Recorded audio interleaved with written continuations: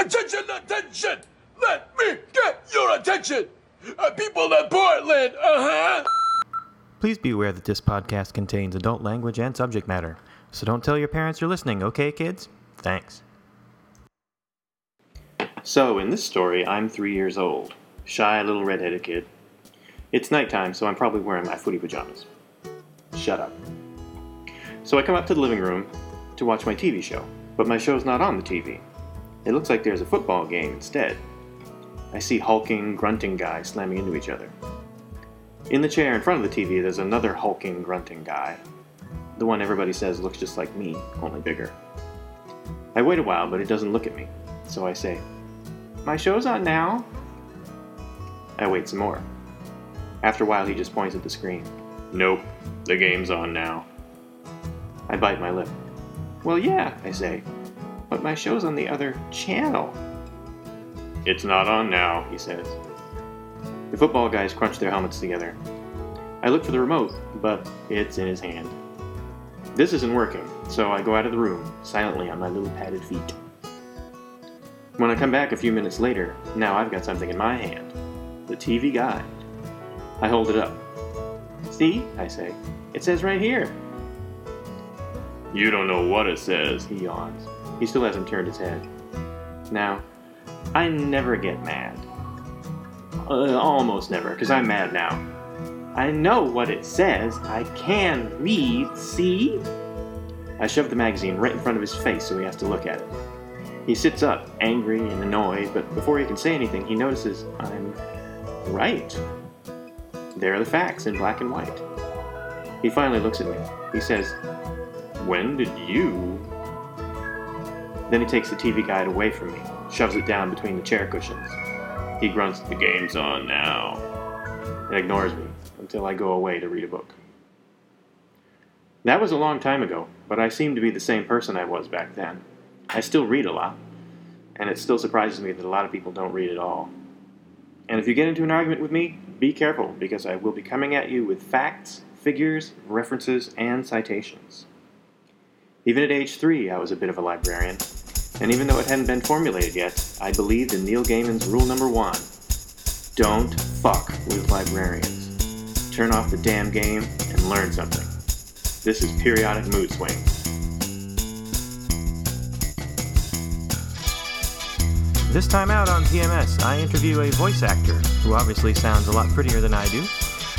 We talk about Zay Frank, blogger extraordinaire, and I have a slight suggestion for all you future filmmakers out there. Let's go.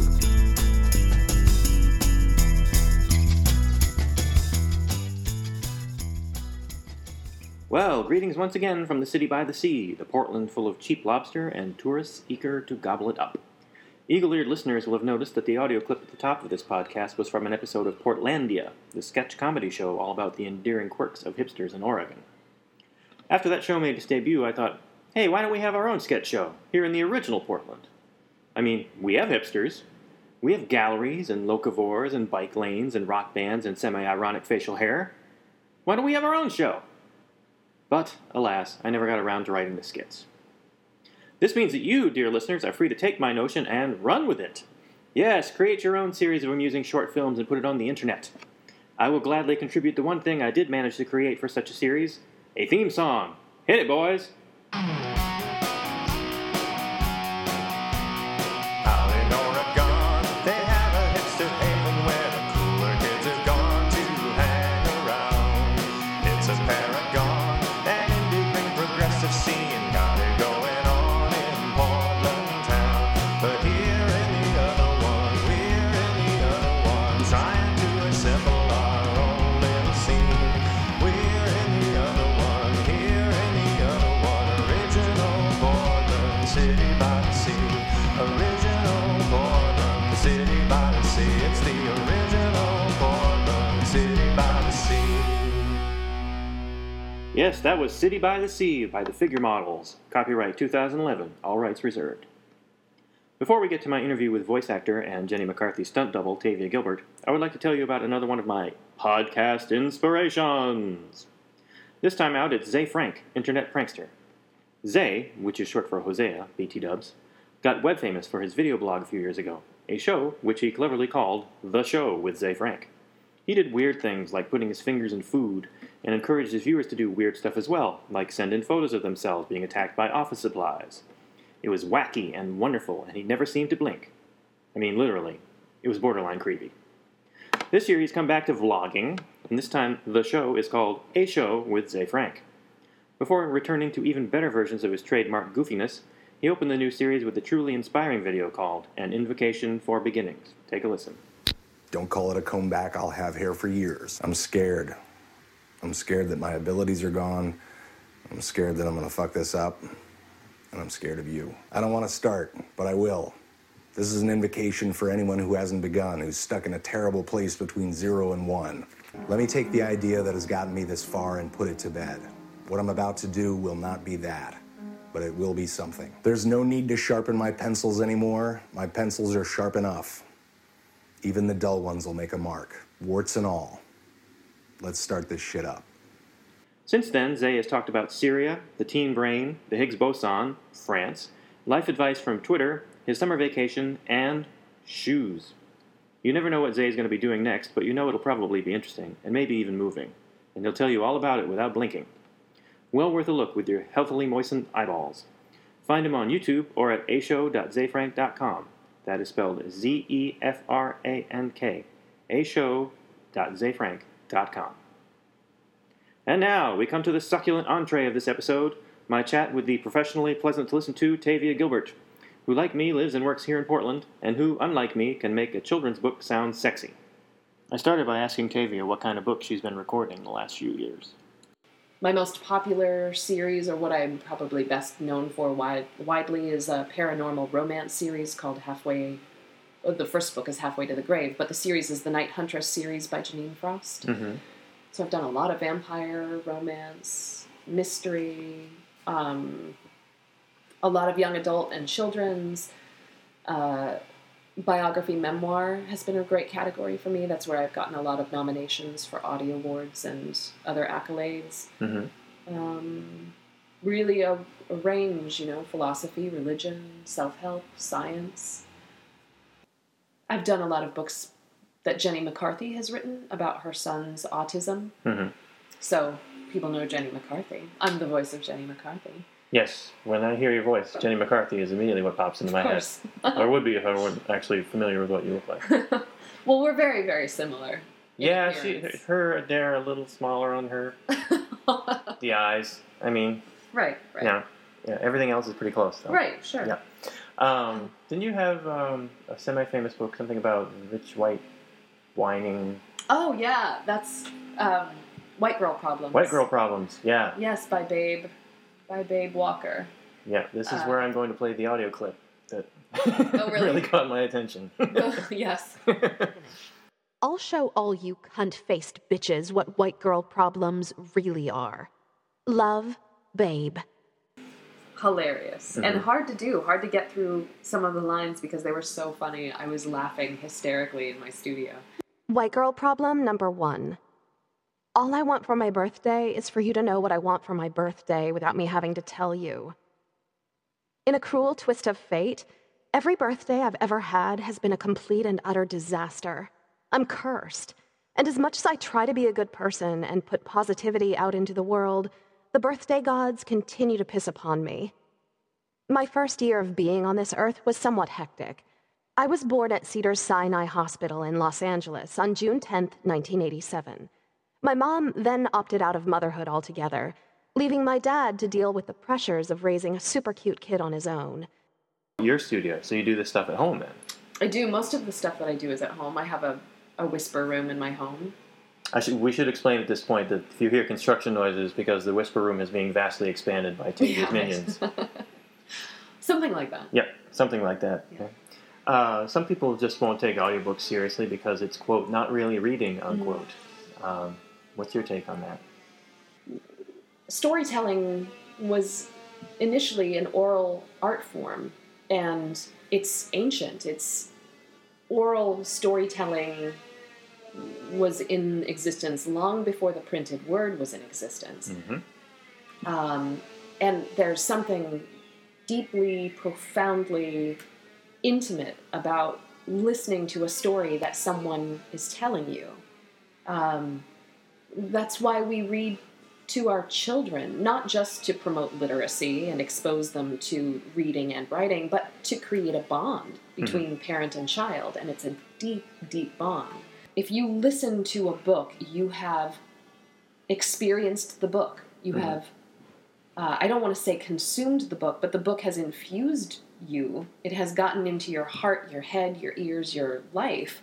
And so anyone who has sort of a judgment about that, with all due respect, read your books and enjoy them and keep your judgment to yourself.